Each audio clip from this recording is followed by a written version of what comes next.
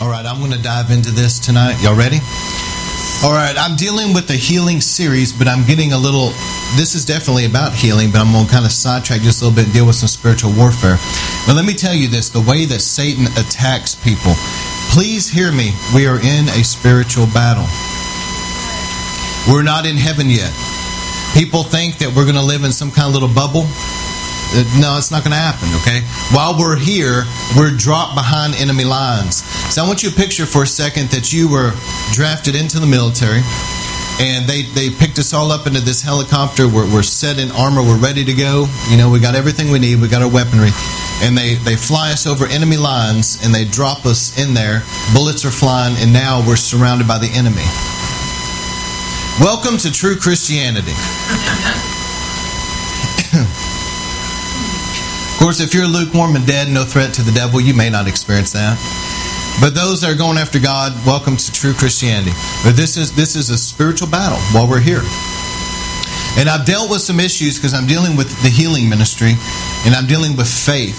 All of us need to grow in our faith. Amen? I'm believing in a year from now, my faith will be at a whole nother level. And I mean that sincerely. I'm believing God that in a year from now, there'll be a greater anointing, that my prayer life will be more powerful, that I'll be at a greater level of humility, that the love of Christ would be more perfected in my life, that I'll know the Lord more intimately. There's a lot of things I'm believing for to continue to increase in my life, and one of them is faith. I want to be at another level of faith. So I've dealt with the issues in the healing ministry. Number one, of having a personal prayer life. And how do you develop faith? Remember, I gave everybody this sheet, and as you go over that and you speak the Word of God over your life and you meditate on the Word of God, it's getting down in you.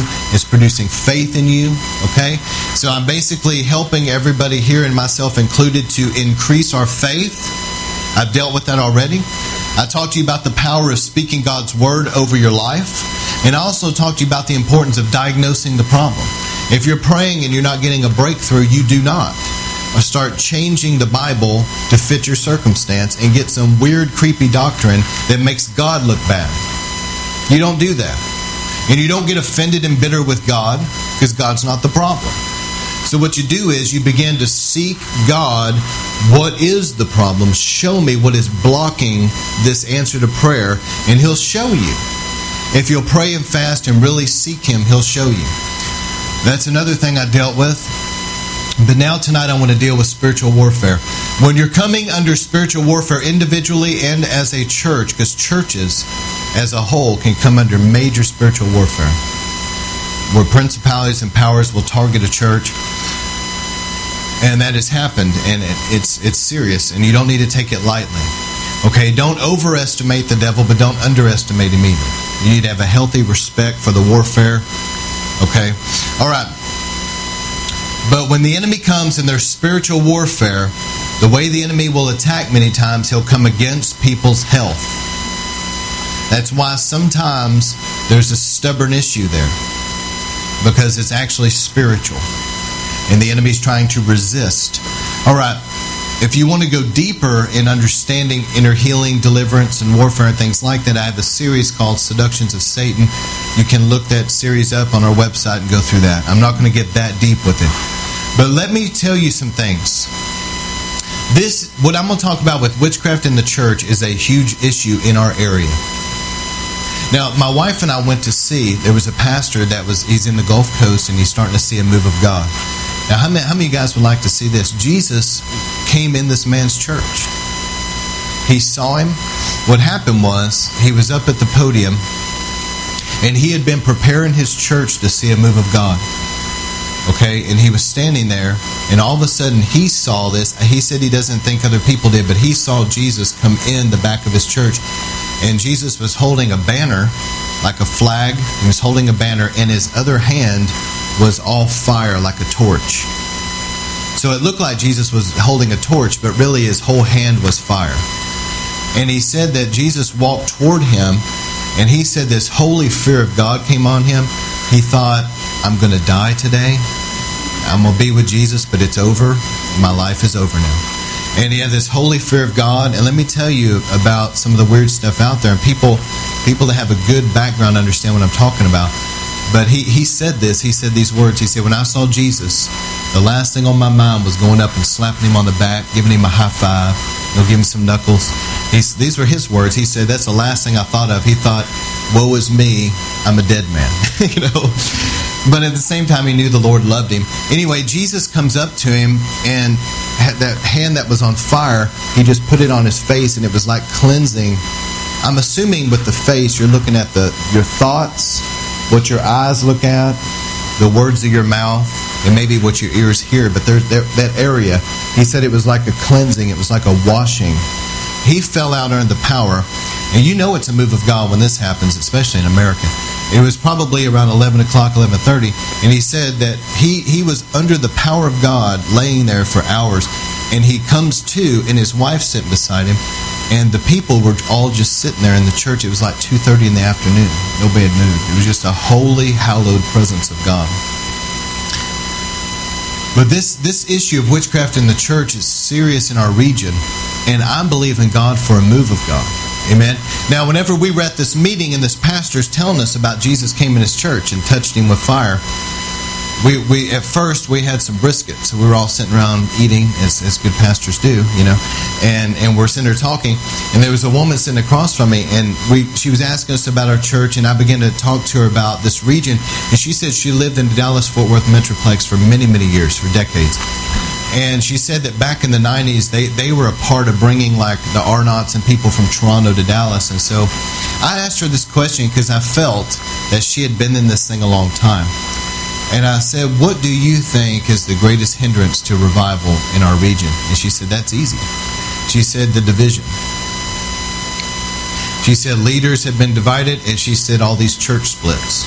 That's her exact words, wasn't it? And I told her, I said, I completely, 100% am in agreement with that. That's exactly right. It's all the division. Satan knows, the Bible says that a kingdom divided can't stand. And when you look at the book of Acts and you see chapter 2 and it's talking about the day of Pentecost, it says they were all in one accord. They were in unity. And when they came together in prayer, I'm sure they were fasting and they were standing on the promise of God, because Jesus told them, I'm going to send the promise of my Father. They were praying, they were believing God for revival, so to speak, if I could say it that way. And they were in unity, and when they came together in one accord, and the Bible makes it a point to mention that. They were in one accord, revival broke out. The Spirit of God came in like an explosion and a major move of God. And Psalm 133 says, as the brethren come together in unity, the oil will flow. So that's the key. Satan wants to keep it divided. And I've made up my mind a long time ago. I tried everything within my power to try to unify the body of Christ in this area as much as I could with prayer and with evangelism, and to no avail at one time. Now, it's gotten a little better. But I made up my mind that even if others aren't going to do it, I'm still going to keep doing it. I'm not going to get discouraged. We're going to make God's house a house of prayer. We're going to keep praying. We're going to keep evangelizing even if we have to do it. There were times we just had a handful of people, 2-3 people, but it was like we're going to still go out. Now we have a decent group going out all the time. But at the same time, I'm going to say this. My heart is still to do everything I can to unify and to be a part of unity. I don't want to be a part of the problem. I want to be a part of the solution. You hear what I'm saying? So do what you got to do. And that's the reason why I've been going to some of these meetings. Of course to receive from God. But whenever my wife and I went to this meeting, I told her, and she'll tell you, I was like, we're going to go in here and be the friendliest people here. We're going to talk to everybody. We're going to do everything we can to promote unity. Because these are a bunch of leaders. We were in there hugging people, talking to people, shaking hands, meeting people, doing everything within my power to help unify God's people. Everything that I can do in my limited ability, But I don't want to be a part of the problem. I don't want to go in there and be critical and over here going, well, look at this person. Look at the way this person worships. Oh, that's a part of the problem. That's a part of the problem, not a part of the solution. You go in there and just love everybody, okay? And do everything you can to develop relationships. And some preachers have been so burned so many times that it's really hard for them to unify because they're afraid, because they've actually been betrayed and burned by people that they tried to unify with in the past. And there's some pastors out there that's got some really bad stories about that. But we've got to forgive, let God heal us, learn from it, and go on. Amen? All of us have those stories. It's been in ministry very long. But this will be a huge issue in these last days. If you have a ministry that has the spirit of Elijah on you, trust me, you're going to face this. Everybody says, I want an anointing. I want the fire of God on me. I want to be clothed with power. Don't we all? But there's also when you do, and the spirit of Elijah comes upon you, you know what you're going to face, okay? It's in front of you. I promise you. You're not going to get around it. You'll have to learn how to go through it. You can't get around it, but you can learn how to come through it victorious. And I have felt that there'd be a possible attack on the horizon. But let me say this. All attacks can be canceled and neutralized through prayer and by handling it scripturally and by warning people to be ready. Okay? We must break through the warfare and enter all the fullness of what the Bible promises us. So let me talk to you about witchcraft in the church. Let me talk to you about what it is. You guys, when I talk about witchcraft, I know what some of you are thinking. You're picturing the little old lady. She's like hunchback, right? She's over a cauldron and she's got a big stick. She's got a big warded nose, pointy hat. But witchcraft, as far as the Bible is concerned, is not necessarily that. I mean, that's definitely a part of it if somebody's like that. But the power. Listen to what witchcraft really is scripturally.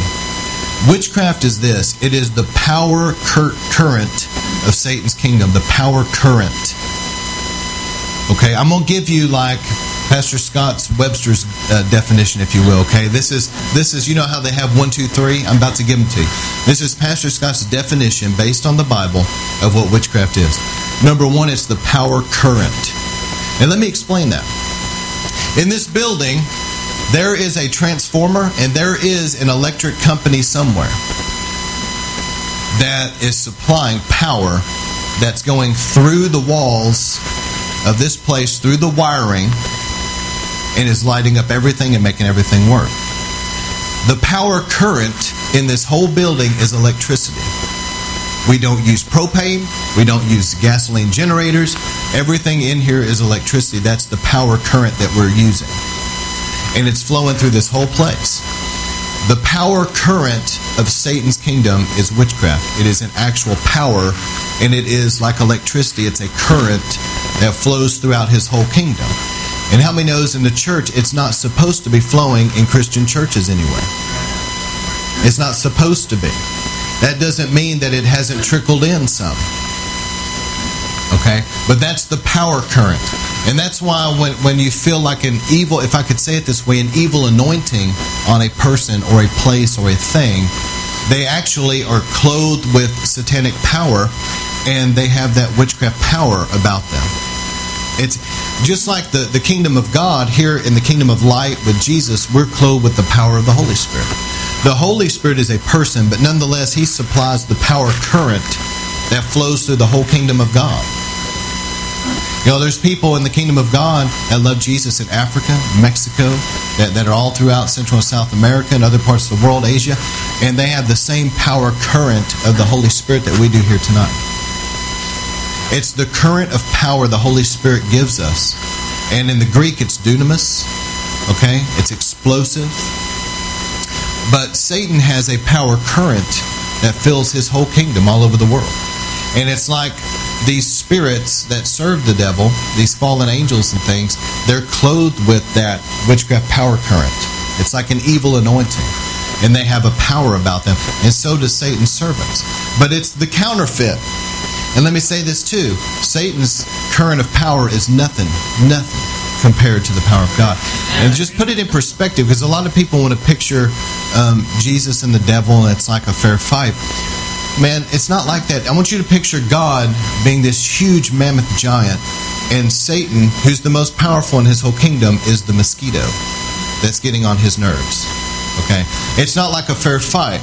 There's God, then there's the mosquito. Okay? So that's how I want you to picture this thing. And so when you're dealing, that's what the Bible says, greater is he that's in us than he that's in the world, because you have the Holy Spirit as a power current living in you and clothing you with power. So when we pray tonight and we're asking the Lord to fill you, it is the power and the glory of the Holy Spirit that's coming into your life. It's the kingdom power current. The power current of the Holy Spirit is what brings healing to the sick. It's what helps to drive out the demonic. And that's what Jesus did. Everything Jesus did, he did under the anointing. That's why when he was driving out demons, somebody said, "You're doing that by the power of Satan." And Jesus said, "That doesn't even make any sense," if I can paraphrase Jesus. Is that all right? He said, "That doesn't even make any sense. If Satan drives out Satan, a kingdom divided can't stand." He said, "I'm not doing this by the power of the devil." Jesus said, "I'm not demon-possessed." He said, "I'm doing this by the power of the Holy Spirit." And he said, if the Spirit of God is here, then the kingdom of God has come upon you. All right, so number one, witchcraft is the power current of Satan's kingdom. It's what, like the electricity that lights up the devil's kingdom, if you will, that empowers his whole kingdom all over the world. Also, number two, the second definition of witchcraft in the Bible, it is usurped and it is illegitimate authority not authorized by the Lord. In other words, it's people that have been given positions of authority that Jesus Christ did not authorize it. Did y'all catch that? It is people that are in authority positions that should not be there. That's why the Bible says that you don't put a novice in positions of authority. The Bible says to know those that labor among you. You don't just throw around authority positions, but a lot of ministries do, and it's very dangerous. Very dangerous. You do not just give just anybody an authority position. See, the early church, when you read about it, Jesus, remember, he ascended, he floated up. Now, how many of you guys like to have been there to see that? You're sitting there talking to Jesus, and Jesus is saying, "Now listen, guys, wait in Jerusalem until Pentecost, because I'm going to send the Spirit." Okay? And all of a sudden, Jesus starts floating. I can just see these guys just, there he goes. They're starting to see the soles of his sandals as he's going up, and that would have been a sight. But whenever Jesus left and he told them, "Wait in Jerusalem till you're clothed with power," the Spirit of God came upon him. But listen to what they did. Whenever it came time for the disciples to have to pick some people to have authority positions, they did not say, "Hey, everybody, let's all vote on it. Hey, guys, let's all see who everybody likes the most. Okay, let's have like a political... We'll let people run for office, okay? We'll let them make little posters and signs. They can go around shaking hands and kissing babies. And whoever you like the most, we'll let you pick." No, they didn't do any of that. That's politics, and it's witchcraft in the church. I'm going to explain it later. But what they did was they chose 7 men that they saw on them. They saw the hand of God on them. Read about it. They said these men are full of wisdom. They're full of the Holy Spirit. We see the Spirit of God upon them. We see God on them. And so they chose them and raised them up. But they did it because they saw the hand of God on them. So in other words, they let the Holy Spirit pick them.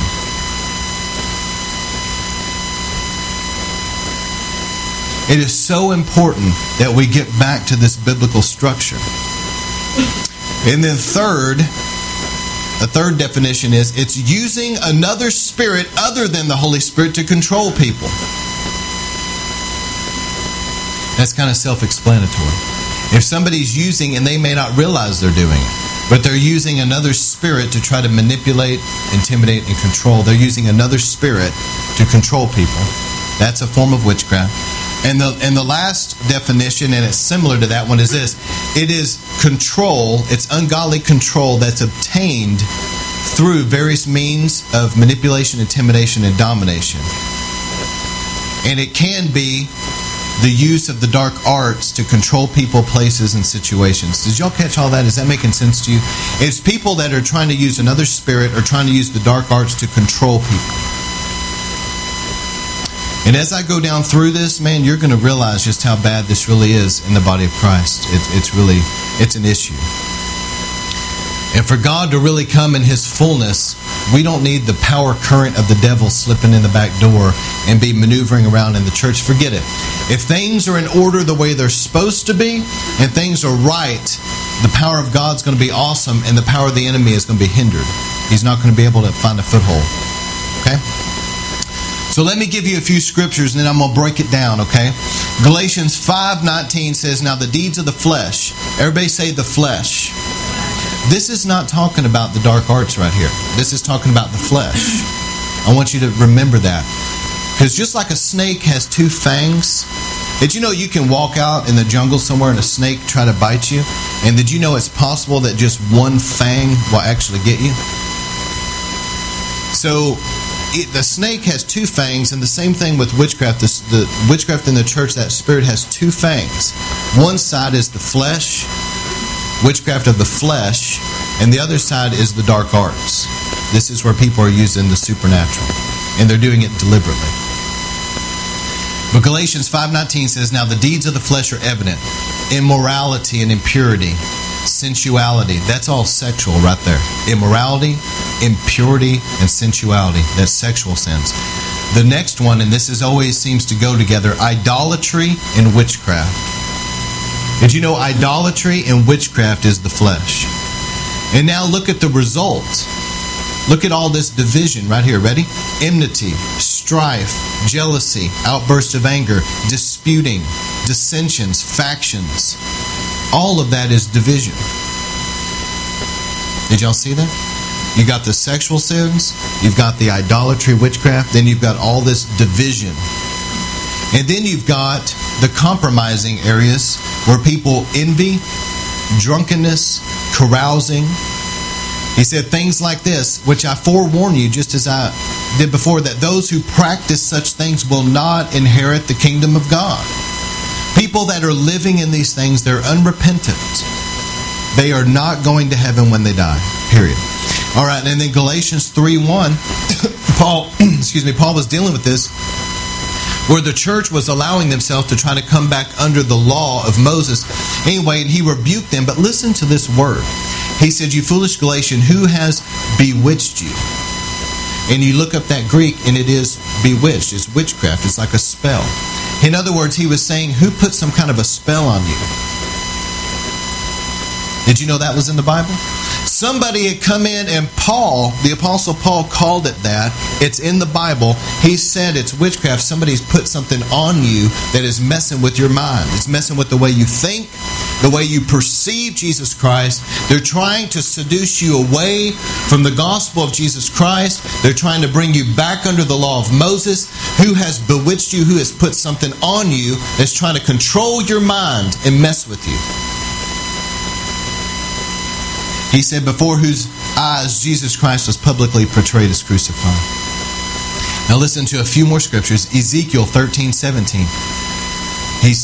God was speaking to the prophet Ezekiel, and God said, now you, son of man, Ezekiel, set your face against the daughters of your people who are prophesying from their own inspiration. I love prophecy. There's times that God will give me a prophetic word, but unfortunately, there's some really wonderful prophetic things, but there's also a lot of stuff that's just out of people's own imagination. And it discredits the true prophetic, and it discredits Christianity, and it turns people off, to be honest with you. They go to services and people begin to prophesy over them, and they leave out. None of it was true. None of it comes to pass. And it really is a hindrance. So you need to make sure, if you're going to say thus is the Lord, that it really is the Lord speaking. Are y'all hearing me? And it's because you can really do some damage to people. Okay? All right.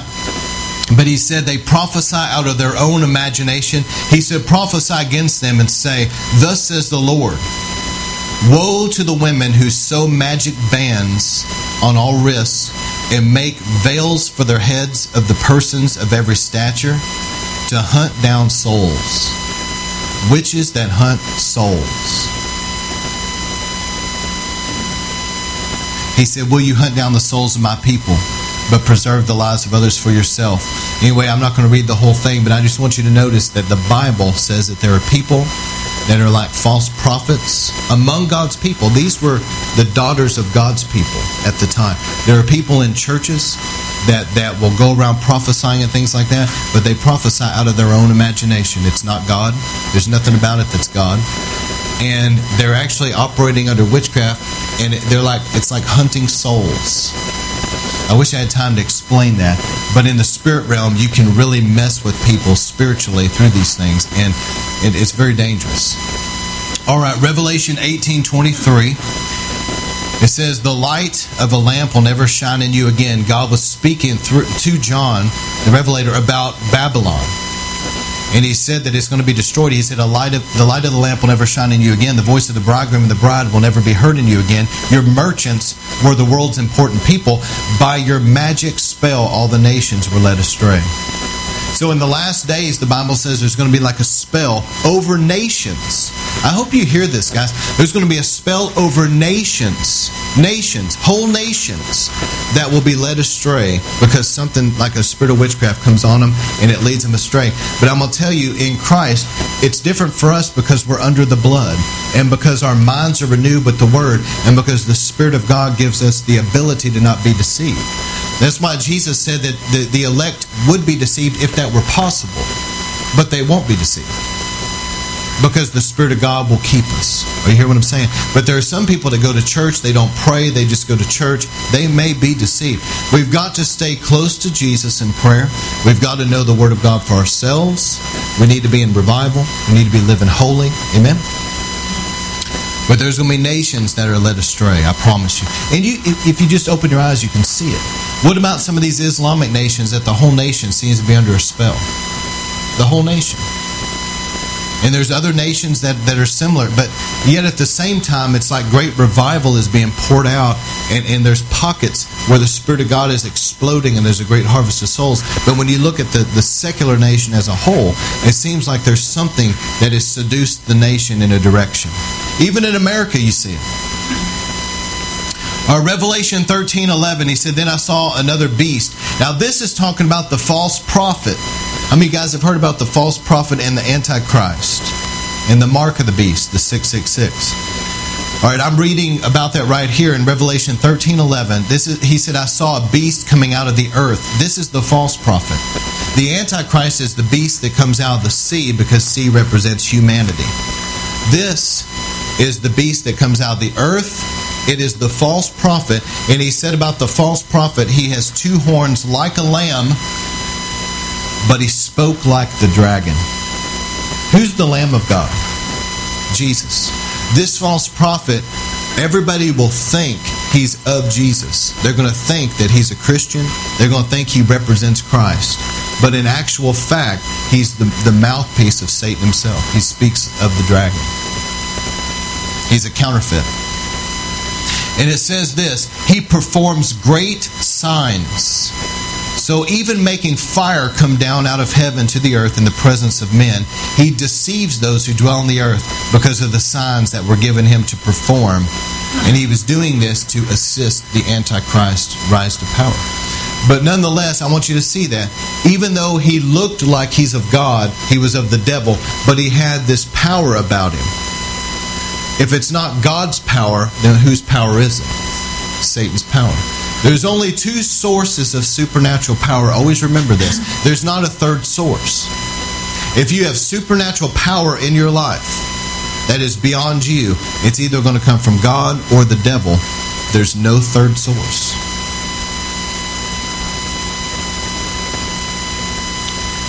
So now let me break down this witchcraft in the church. Hopefully this will make sense. Because there's two categories. There's witchcraft of the flesh, Galatians 5:19.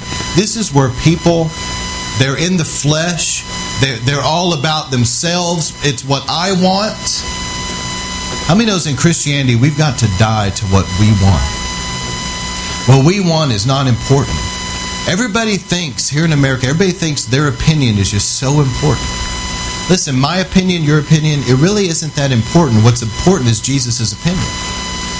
All these things where people are saying, well, you know, I want this and I want that, and they're trying to pressure and twist the arm of people in churches to get their way. That's witchcraft in the flesh. Because it should be this. What would happen if a whole group of people in church, they really truly got on their face before Jesus and they said, Jesus, it does not matter what I want.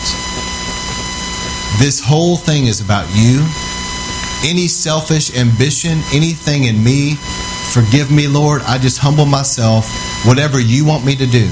If you want me just to be somebody that cleans the church for the rest of my life, that I want to please you, I'm not going to try to pressure to be in positions of influence and power and to get notoriety, to get pats on the back, to be noticed by people, to try to pressure my way. I want this, I want that. I'm going to try to make it happen and force it into. All of that is witchcraft of the flesh. And then you have the dark arts. This is where people, and I'm speaking of Christians here, this is where people start getting weird. And they start speaking and praying things, and they're of a different spirit, but they're praying, for some really bizarre things. I've heard of people praying the pastor die, the pastor's wife die, that the church be split, that these people leave, these people come. They're praying and invoking their will. Listen, when we pray, we've got to pray, Lord, your kingdom come, your will be done. And if you say, I don't know the will of God, then pray in the Spirit and ask the Holy Spirit to pray through you. Or pray the Scriptures. Because you know the Holy Spirit's going to pray the will of God, and you know the Scriptures is the will of God. But don't start getting weird. Don't start praying your will. All right.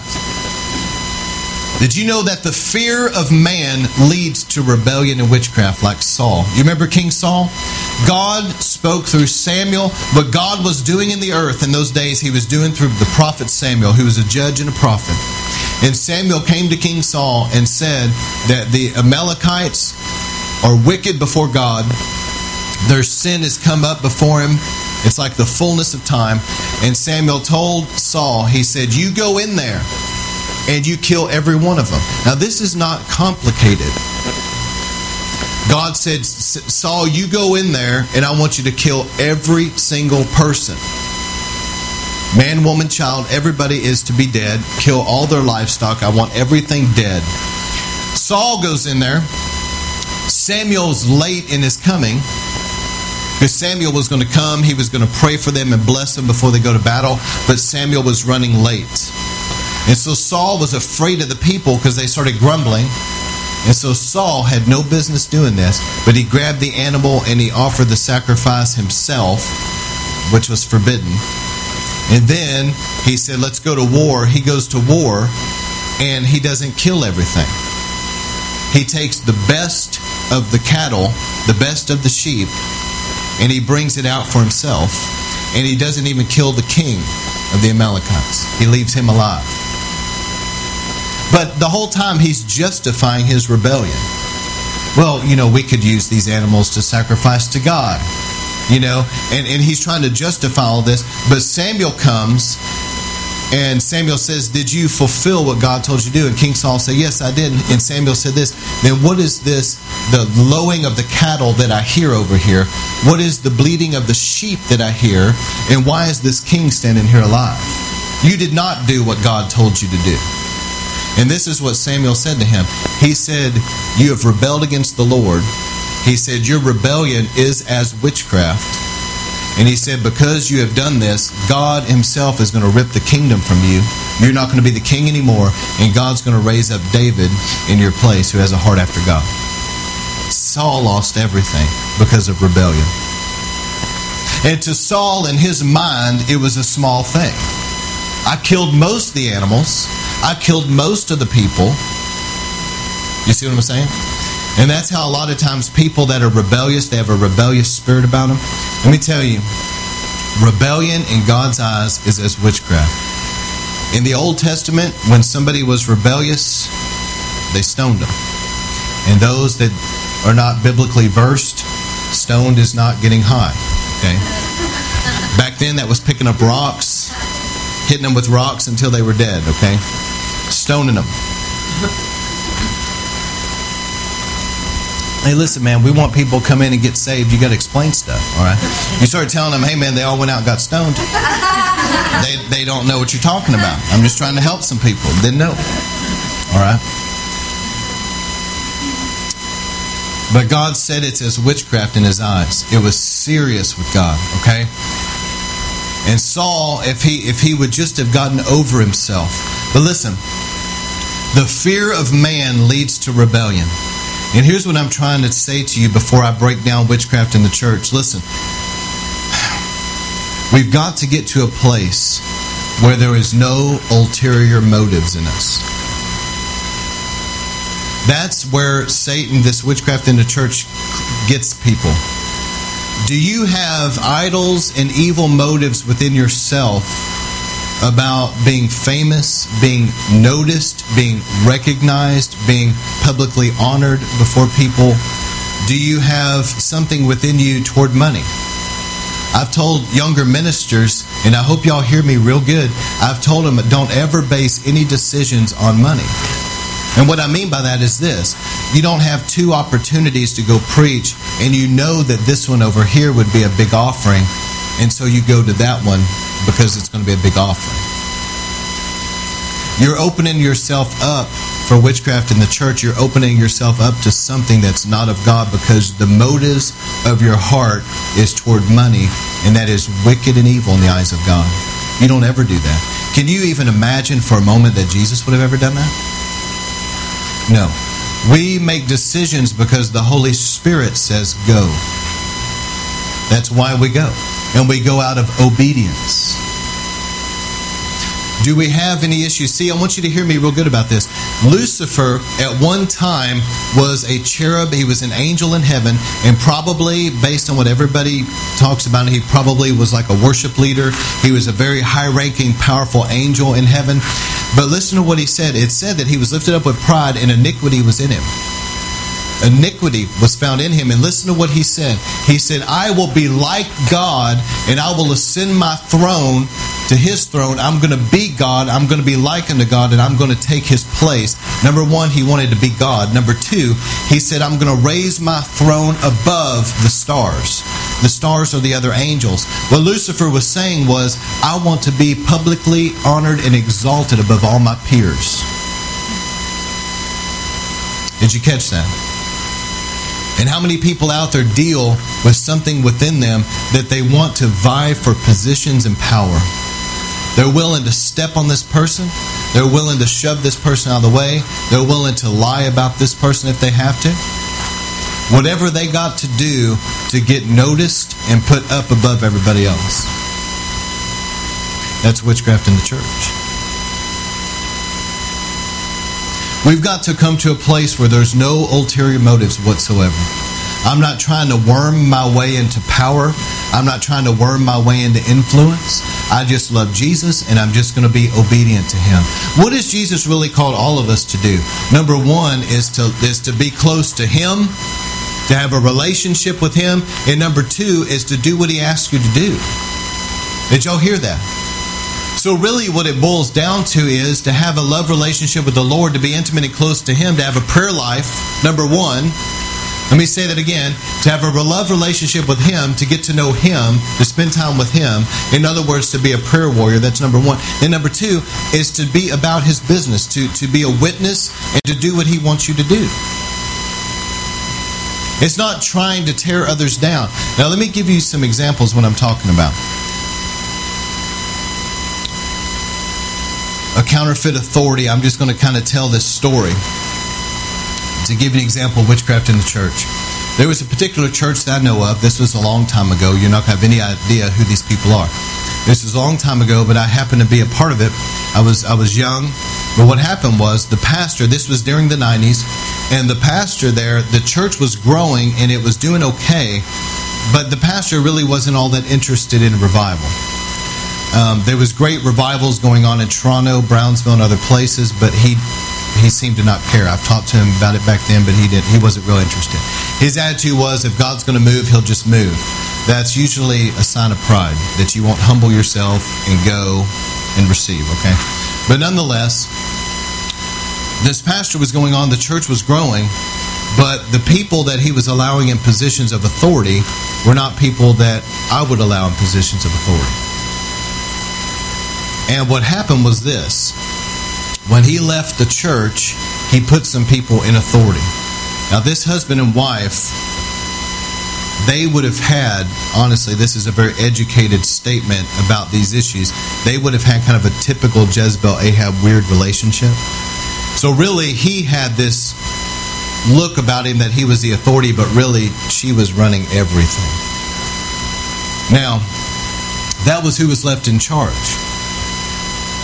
revival was breaking out in America and around the world. And there was some different people that were coming in to try out for the church. I was really praying for God's will to be done. I was praying for revival and for God to move, souls to be saved, all that. There was different people that were coming in to try out for the church. There was this one guy that God's hand was really upon, and he was really touched by revival. And to this day, I believe with everything in me that he could have took the church to the next level. Okay, I really felt in my spirit that God's hand was upon him. He was very anointed. God showed up. When he preached, the power of God fell. There was a blowout service. Okay, but this particular woman, whose husband was the authority or whatever, she was really the authority behind the scenes. Okay, witchcraft in the church. She did not want him there. Now listen to this.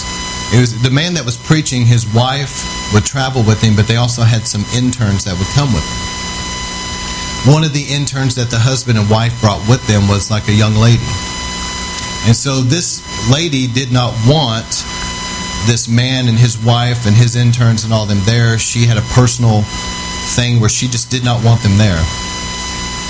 And so what she did was, she connived within herself, I've got to come up with some way to discredit this guy because the power of God came down.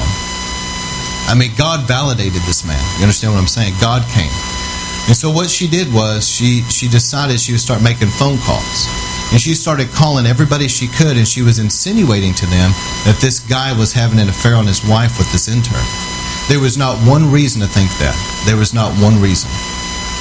But she wanted to discredit him and turn the people against him. Well, after this phone call campaign took place, there was another particular man that came in to preach. Who didn't know anything about it, but that's the person she wanted. So she had friends who also had husbands on the board. And so the wives were now pressuring the husbands on the board to vote in the one they wanted. When he came to preach, no anointing happened, nothing significant. To me, in my opinion, to this day, I do not believe this man was the one that God picked. But anyway, she had worked her way now to where she had swayed the whole church that this other guy was a perverted individual, and this is the man that God has chosen. It's really the man she chose. And now she had gotten her little group together, and they're pressuring their husbands because the husbands kind of have the final say to vote and all that. And there was only a couple people that weren't duped by all this. Nonetheless, at the end of the day, she managed to get her way. But see, that pastor should have never put those people in authority. That was the problem. You don't put people like that in authority because this is what happens. But anyway, they voted in the guy that I felt was not the right guy. Now, here's what happened. The people that were discerning and knew God knew something was wrong in the church in their spirit, and they began to leave. That church was running a couple hundred strong, and the presence of God was beginning to move some, but it dwindled down to almost nobody there. Everybody left. Except a handful of people that... Listen, that is a classic example of witchcraft in the church. It is somebody that has ulterior motives that is manipulating to get something to happen in the church they want to happen. What would have happened if everybody would have just got on their face and said, Lord, it doesn't matter who you send. I don't care who it is. We just want who you want. We're going to get down and humble ourselves. We're going to pray. We're going to fast. We're asking you, Lord, just have your way in this church. They would have voted in the right guy. And the church would have went to the next level. But because there was witchcraft in the church, it neutralized that church. There's got to be a death to self. There's got to be humility. All right, let me just run through some things real quick. Illegitimate authority. Did you know that John the Baptist was really the descendant, the direct descendant of Aaron the priest? And really, truthfully, by his lineage, he should have been the high priest in Israel when Jesus was there. That's in the book of Luke. His mother and father were direct descendants of Aaron. He should have been, John the Baptist should have been the high priest. Why was Caiaphas the high priest? because it was a political maneuver to have peace with Rome. Are y'all following me? This is witchcraft. This type of thing happens all the time in Christianity as we know it, where people are raised up in positions of authority that God never authorized. They're there because they know how to shake hands, and they know how to meet the right people and rub the right elbows, and they know how to politically maneuver themselves to get into a position of authority. They're there because maybe they're handsome or they have charisma, and so people put them there and vote them there. But they're not there because God raised them up. That's witchcraft in the church. There can be a counterfeit authority. Politics that are rampant in different types of denominations. There's no voting in the Bible, as I said earlier, and that can right there can become witchcraft in the church because people begin to try to maneuver how they want things to turn out instead of how God wants it to turn out.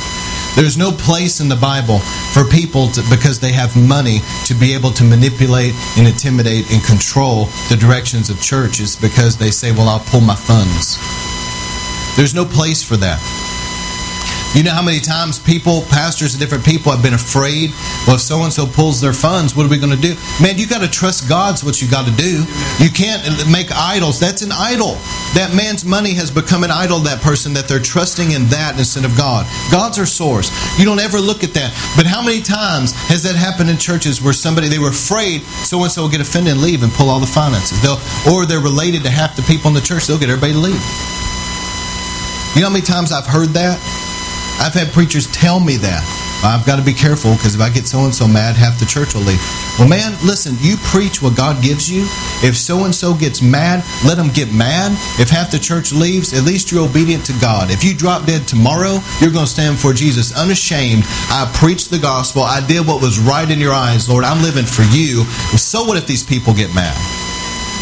You can't have idols. That's the thing. If you're called to ministry, you cannot have idols and things in your heart about numbers and money and other stuff. You got to be completely dead, or this witchcraft in the church will try to influence you.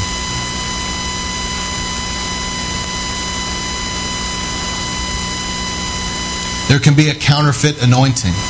You know, Simon the sorcerer talked about, how he could do all this magic and all this. Did you know that there's people that have almost no anointing, but they are very good at getting up and preaching in a way? They know how to scream just right. They know how to make a point just right. They'll take off running or whatever. They'll spit, they'll holler. They get everybody whipped up in a frenzy. And people leave out going, man, that was such an awesome service. There was no anointing. It was all charisma. I hope you caught that, because that's very common. That's actually witchcraft in the church because they're depending on something other than the Holy Spirit to get the job done. That's what I'm trying to tell you. You can't use another spirit to control people. You can't use another spirit to try to control people.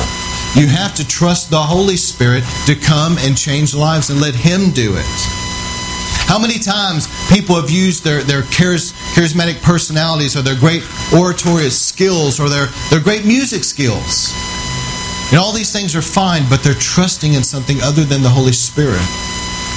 I have nothing against people that use different creative means to spread the gospel, whether it's athletics or music, different bands, different things. I have no problem with that. I think a lot of it's wonderful. But if they're trusting in that instead of the Holy Spirit, then in their own life, there's something corrupt. You can't trust in your great music ability to get the job done. Music doesn't change people truly. Jesus changes people. And how many times do you see, even in churches, people are so caught up with the actual music itself? I love worship. But you can get caught up in the energy, so to speak, of the worship. And it's like a concert. You guys have been to concerts. Okay, you know as well as I do, there's an energy there.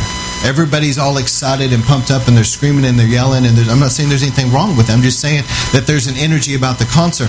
But how many people in churches have thought that was the move of the Spirit, and it wasn't? It wasn't the anointing. All it is just the energy of a song that everybody likes and everybody's into. You've got to differentiate between that and the anointing. And if you're trusting in that, then that can open the door for witchcraft in the church. You got to trust in the Holy Spirit. Is this helping anybody?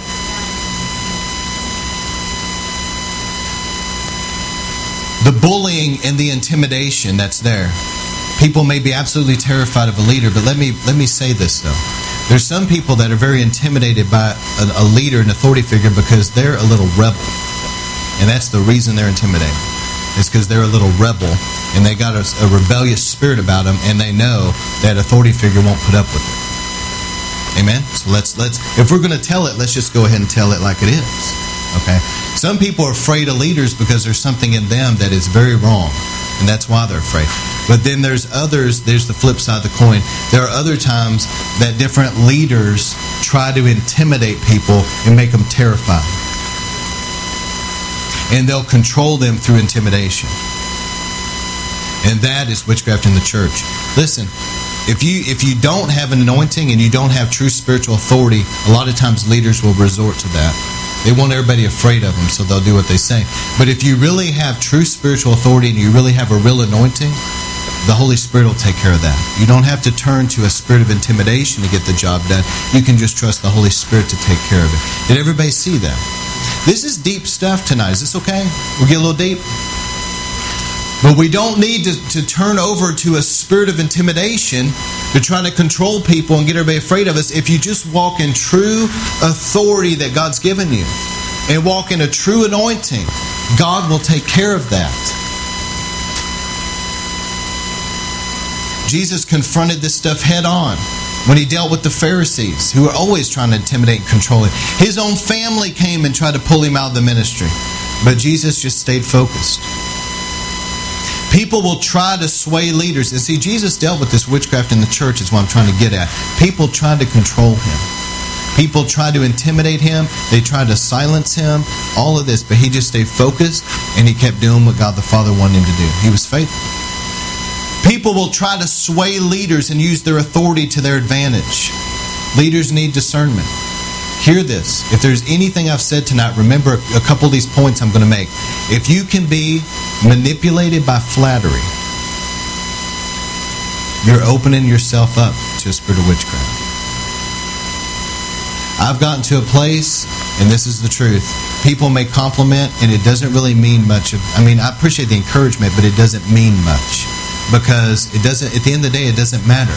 Some of the very people that will compliment you will stab you in the back just a very short time later. You can't live by that. Because that, a lot of times, flattery and gifts and things like that, there's an ulterior motive behind it, and they're actually manipulating you with that. If you can be manipulated by flattery, you can also be intimidated by criticism. Did you get that? If you can be manipulated by people's flattery, you can probably be intimidated by their criticism.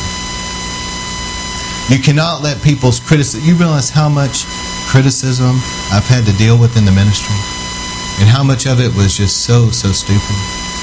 I'm going to tell you, man, if you want to be in the ministry, you got to get used to the fact that there's a lot of criticism. You cannot let it sway you. Just keep going after God. Okay? Don't let yourself be manipulated or intimidated by anybody. Now listen, kids are born with the tendency to play their parents against each other. Oh, you know that you've done that. You know, you try to get, if you go to dad, he'll do it about this thing. You know, if you go to mom, she'll do it about this over here. And so you try to manipulate to get what you want. All kids are born with a tendency toward these things to be their own little god and know how to play people to get what they want. But good parents will get that out of them and discipline it out of them while they're young. Okay? But people that didn't have good parents, they bring it into the church and they'll be 50 years old, a 50-year-old crybaby that wants their way. You'd be shocked how many preachers will tell you, yeah, I've got a 53-year-old crybaby woman that is always complaining and wants stuff her way, and it happens all the time. We've got to get that out of us. If you have a tendency to want everything your way. See, people want the old Burger King slogan, I want it my way and I want it now. That's going to open you up to something that's not from God. We should be saying, Lord, we want it your way when you want to do it. We're just going with you. Leadership cannot be oppressive, but it does have to be firm and strong. You've got to delicately balance where you're not oppressive to people, but you also are not going to put up with any funny business in the church at all. You're firm and you're strong, but you're loving and you're not oppressive at the same time. All right, let me start closing this. Witchcraft comes through evil prayers, gossip, slander, criticism, and control. This is when people get in the flesh. The book of James says that your tongue can be lit on fire by the fires of hell. I believe it's James chapter 4, where it's talking about the tongue, or maybe chapter 3, but it's talking about the tongue. See, it's a world of evil. And the tongue is like the small member of your body, but it's just like a boat that has that little rudder. It can turn your whole life. Let me tell you, the tongue is powerful. And it says in there that somebody's tongue can be lit by the fires of hell itself, meaning like an evil anointing on their tongue, so to speak. And now they're praying evil prayers. Now they're gossiping. You talking about witchcraft in the church? You know what gossip is? Gossip is telling stuff you should not be telling. It's a talebearer. It's somebody that's going around, did you hear about this about so-and-so? Did you hear about this? Listen, God hates that. I'm going to tell you, that's not an understatement. God really does hate. H-A-T-E. He hates that. Okay? That's a very evil. Nobody likes that. How would you want somebody going around slipping through the church like a snake, going around whispering in everybody's ear, did you hear about what so-and-so did? And a lot of times gossip isn't even true. You find out at the end the whole thing was some misunderstanding. It wasn't even true. But you got half the people believing stuff. Gossip is evil. Do not, if you know something about somebody, keep it to yourself. Pray for them. Don't go around telling people. Slander is this. Slander is where you get an offense against somebody and you start pulling people off to the side and say, I can't believe they did this to me. And then you just start running them through the coal right there. You just start,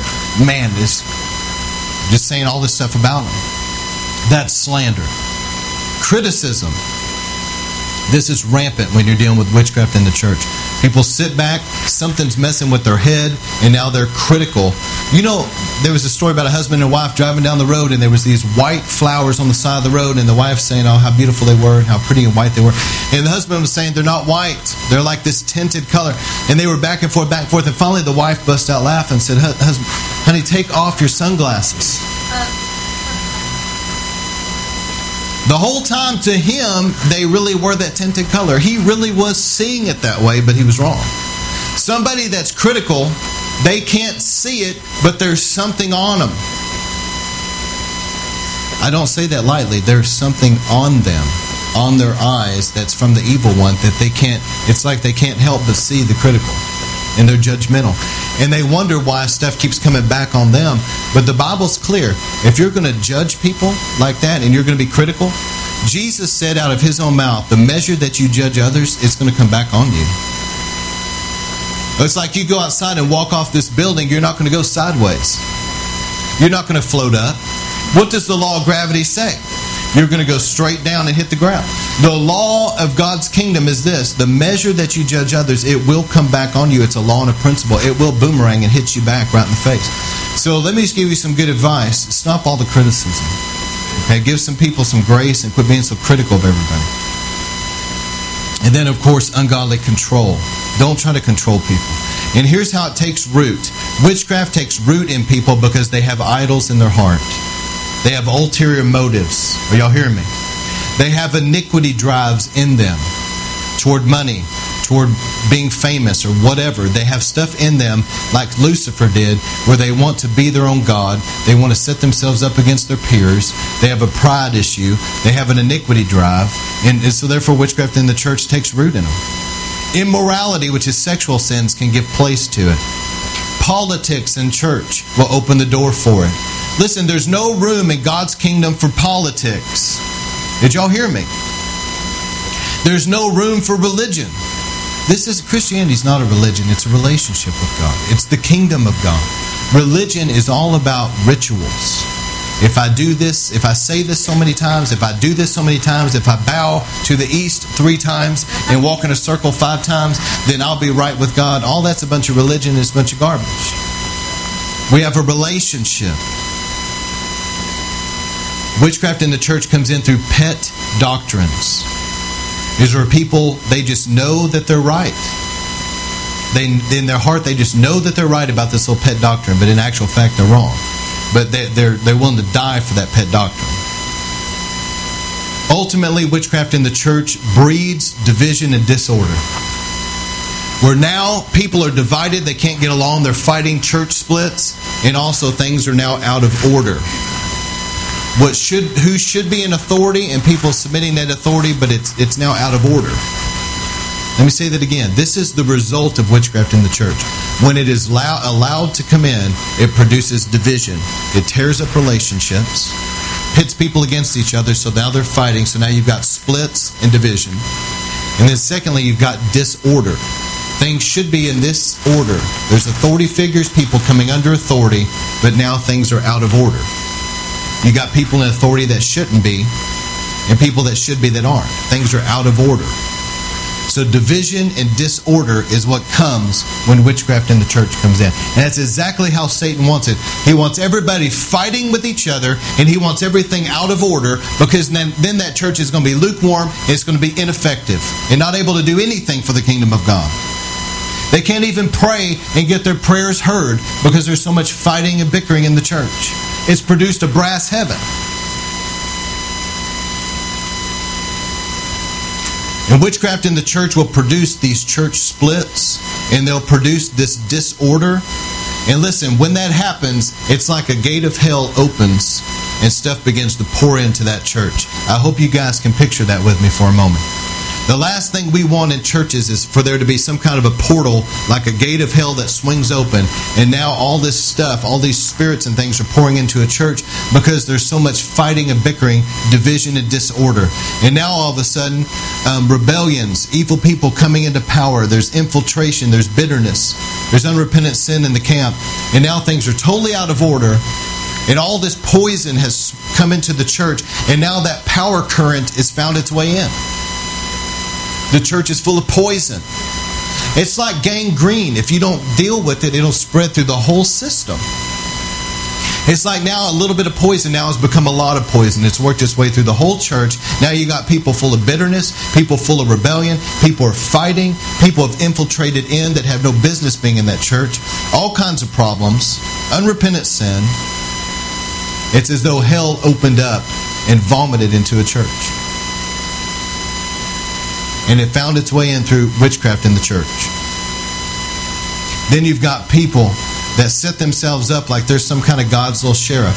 They think they've got their little white horse, their little badge. You know, they're going around from town to town saying what's of God and what isn't of God. And they call themselves watchdogs or whatever. They're totally anti-Christ, totally anti-anointing, totally anti-revival. They're arrogant. They don't have an authority from the Lord. But they've set themselves up in an authority, and everything that they do is to criticize and tear down the move of God. Have you guys seen those people? They write books, they get on Christian TV, they're all over the web, and everything they do is to tear down and criticize the move of God, and they're enemies of the Holy Spirit, and that is major witchcraft in the church. They hate apostles, they hate prophets, and they hate revival. So here's what we've got to do. Tonight I'm going to lead you guys in a prayer, and we're going to make sure there's not any area of our lives where there's these iniquity drives and stuff in us. We've got to come to a place where we're totally dead to self. We're crucified with Christ. It's not us who live any longer, but Christ living through us. Shouldn't it be enough that we're born again? Shouldn't it be enough that we're winning souls and we're seeking God and we're doing what pleases Him? Shouldn't that be enough? Why then do we have to be after all these other things? Why do I have to have my name in lights? Why do I have to be recognized? Why do I have to have pats on the back? Why do I have to have power? Why do I have to pressure myself into positions of influence now? What is it about people that always is wanting to strive for things like that? It's the sin that resides in people that they haven't dealt with. And I believe this. The Bible says God's faithful and just to forgive us of our sins if we confess it. But then it says, and cleanse us from all unrighteousness. Hear me tonight. He said, I'll forgive your sin. That's pardoned. But I will go a step further and I will cleanse you from unrighteousness. Now listen to me. You can have your sins pardoned, but still have something evil. That's residue there. Did y'all know that? You can have your sins forgiven, but there's still like this iniquity, and there's still like this stuff there that's corrupt, and it's off, and it's in the heart. And you know what the Lord says? He said, I was bruised for your iniquity, and He says, I will even go so far as to cleanse that unrighteousness out of your heart. There's a difference between being pardoned and deeply purged. And I'm looking for a deep purging in all of us. Your sins are forgiven. You're on your way to heaven, no doubt. But I don't want to just die in that condition and go to heaven in that. I want the Lord to deeply purge out anything, any residue, any stuff that's been lingering, any corrupt motives, anything in me that's trying to hinder and hold me back. I don't want it. I remember during the revival at Brownsville, I remember Lyndall Cooley used to say, he would sit there just basically with tears all flowing from his eyes, and he'd sit there and say, Lord, if there's anything in me, just cut it out. You know, he had such a heart about that. Here he was, the worship leader, but he was so humble. He would be down there, Lord, if there's anything, just show me, just cut it out of me, change me. I want you to be pleased with me. I want my heart to be pure.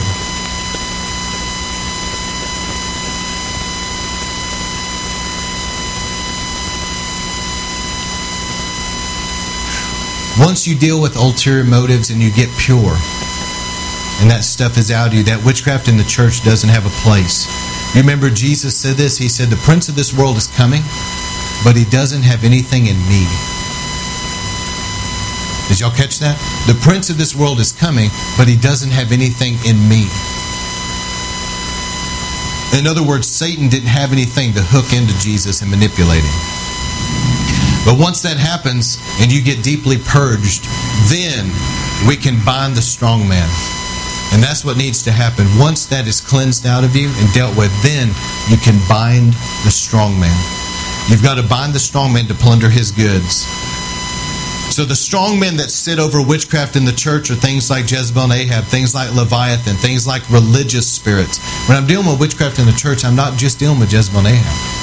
Religion, religious spirits, religious people will try to control the move of God. Remember this, not everybody that comes to church are Christians. And not every Christian is pure in their heart. Just because somebody's a Christian does not mean that they're really sincere and pure. They may have all kinds of ulterior motives.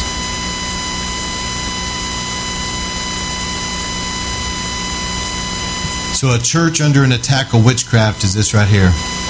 If a church allows itself for that to come in, and sometimes it's not their fault. Some rebel, raised up like a Lucifer in heaven. Remember, he took a third of the angels out of heaven. Like a Lucifer, he raised up in a church. He split the church and took a group, and he turned people, and there was all this gossip, there was all this slander, and that person's like a Lucifer, like a Judas, and they sowed division in the kingdom.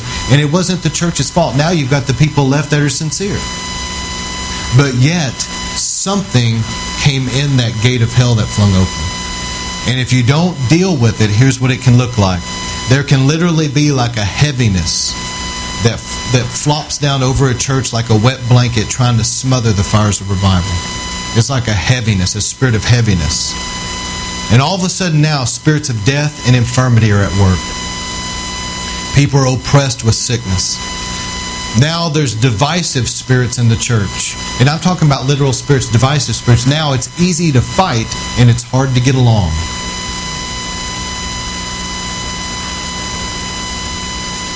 It creates an atmosphere like that. And there can be financial difficulties, but the church is being oppressed. You've got to bind that strong man. You've got to shut those gates of hell. You've got to kick that vomit right back out and clean house and get that thing back in order. Get the divisive stuff out, the divisions out. Things are put back in order, and now the glory will come back again. But here's the last thing I want to say. There was a couple things I really wanted you to get tonight about illegitimate authority, about how witchcraft brings division and disorder. I told you if you can be manipulated with flattery, you can be controlled by intimidation. Okay? Here's another one I want you to remember. Remember this. You may write this down somewhere. Remember this last thing. whenever witchcraft in the church comes, it will always try to make the bad guy look like a victim and make the victim look like a bad guy. Did y'all get that? You know how many times I've seen that in churches where the person who's the actual rebel, they are actually the problem, and they'll sit there and cry and boo-hoo. Nobody understands me. Poor me.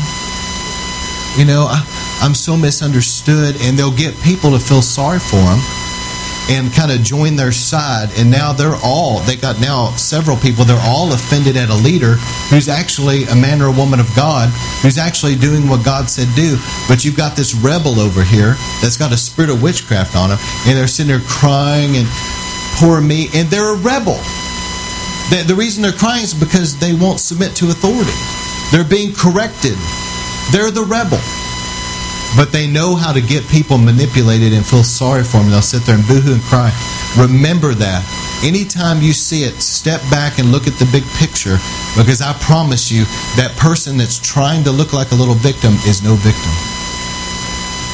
And the person that they're trying to make to look like such a bad, horrible person, they're probably not. If you'll look into it for yourself, you'll find that all of that is bogus. There's no truth to it whatsoever. And they're trying to manipulate you and play you and get you sucked into their little camp of deception. Here's what I want to do. I'm going to lead us in a prayer tonight. I want to do this tonight. This came to me. I want to do a renunciation prayer with you guys. Some of you maybe have never done this. I'm going to lead you in a renunciation prayer, but I want you to think about something tonight. I'm going to give you a chance to pray for a few minutes. Is there any idols in your life or ulterior motives? Do you have a tendency, an idol in your heart that has to do maybe with money? That you make decisions based on money? Too much? I mean, where it's an idol? Do you have issues within you, idols about relationships? Maybe having friends or people pleasing, people liking you, being popular, getting along with people, having people in your life, maybe that's too important. It's like an idol in your life. Just ask the Lord, Lord, show me, is there any idols or ulterior motives? Do I have such a drive in me to be set up above other people and to be noticed and recognized and patted on the back and get, all this praise from men?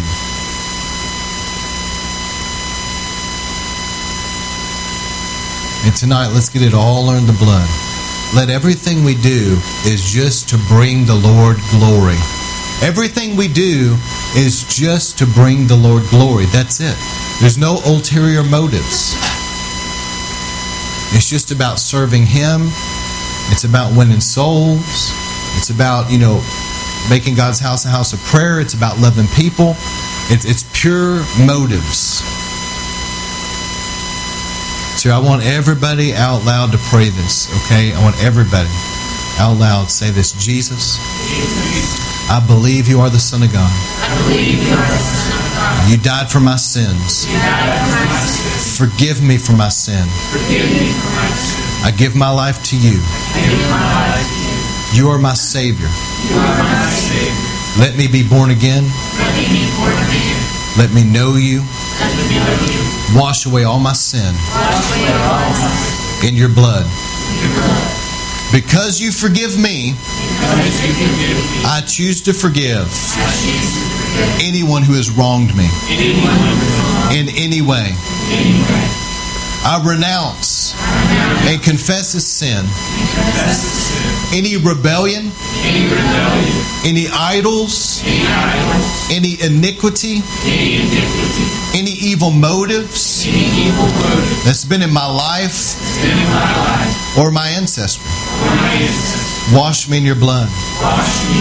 Forgive me for pride, rebellion, resentment, revenge, envy, jealousy, strife, lust, sexual sins, witchcraft, idolatry, divination, sorcery, occult practices, satanic objects, criminal activity, ungodly fear, doubt, unbelief, alcohol abuse, drugs, tobacco, pornography, all addictions.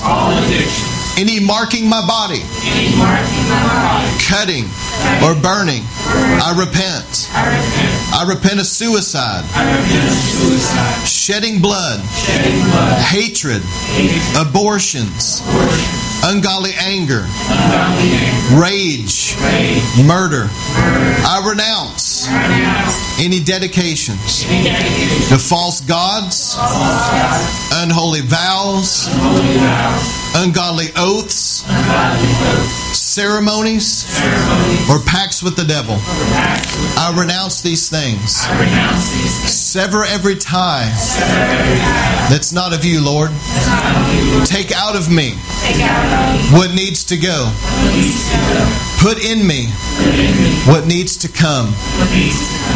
I break the power of the devil off my life. Every work of Satan, I break it now. I break it off my life. I bind the enemy that's been at work in my life in Jesus' name. And I command you, go from me and my family forever, right now, in the name of Jesus. I break your power. Anything generational that's not of God, I break it off, and it goes now in the name of Jesus. I thank you for freedom. By your stripes I'm healed, Jesus. And by your blood I'm free from the enemy's influence. So let me just pray of you, Father, in the name of Jesus. Brother Zach, can you play that number 5? Just has some music going. I just pray right now, Lord, everybody agrees with me. Father, we command in Jesus' name healing in every life right now.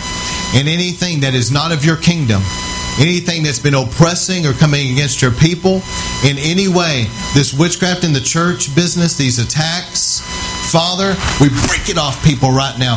Things that have been generational and been coming against people. I feel that there's some things generational that are going to leave people tonight. I feel that. Father, I break it off. I command it to go right now. I command that strong man to be bound and go. I break that stuff off them. I just feel something leaving tonight in people's lives. I thank you for freedom right now. We put it under the blood of Jesus. And Lord, we just pray as people are going to get touched tonight, probably as every service goes, probably people are going to fall out under the power. But I'm asking you tonight, as people are down under the power or wherever they're praying, Lord, we ask you in Jesus' name that you'll show us, is there any ulterior motives? Is there any evil motives in us? Is there any pride? Is there any selfish ambition? Is there issues with money and idols? Forgive us, Lord, but I ask you to show us so that we can truly repent from our hearts. And I'm asking you, Lord, that the river will come and will break through into the deepest places tonight.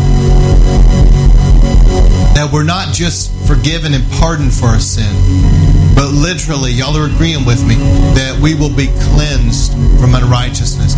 We'll be deeply purged out what needs to go.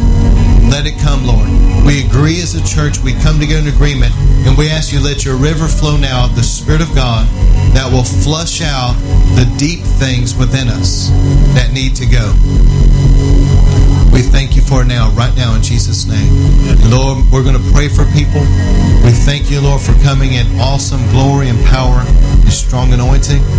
I'm going to tell you, we need as much of the Holy Spirit as we can get. Get in on this. Get prayer every time you can get prayer. You never know. The day may come, the time may come where that's not as readily available for some reason. Get as much as you can. I remember back in the days of when Brownsville and these other revivals were going, that was the revival that really touched me the most because it was close to home. I couldn't just go to Toronto. But I used to go anytime Rodney Howard-Browne was around, you know, and I would go to Brownsville as much as I could, but I got as much prayer as I could. And, you know, I value those days. I can't go back. Brownsville's over. I can't go back. And I remember after Brownsville shut down around 2005 or so, I don't remember when it completely, I know Steve left in 2000, but whatever. I remember kind of grieving because there was a time there where I felt like I can't just go and, where am I going to go to get fresh anointing? I didn't know of anywhere around me that God was really moving. Of course, I pressed into Him. He touched me. But there wasn't a place that I could go. And it made me sad. And that's why this church was started, just to be honest. Is I wanted a place where we could all just experience the Lord. But it's got to be corporate. We got to have a place people can come. And so we're going to pray tonight, my wife and I. And the power of God's going to touch you. Some of you, maybe you've never experienced God's presence and power. Maybe you've never fallen before in the power. I don't know. But listen, God's going to touch you tonight. The Holy Spirit, He comes into your life and He'll help you fall in love with Jesus, and He'll help you become more like Jesus. He'll give you strength. So get as much prayer as you can tonight. But Zach, I'm going to shut down recordings, and we're going to pray for people. I want my wife to go ahead and get ready to help me. And here's what I want to do. If everybody could stand.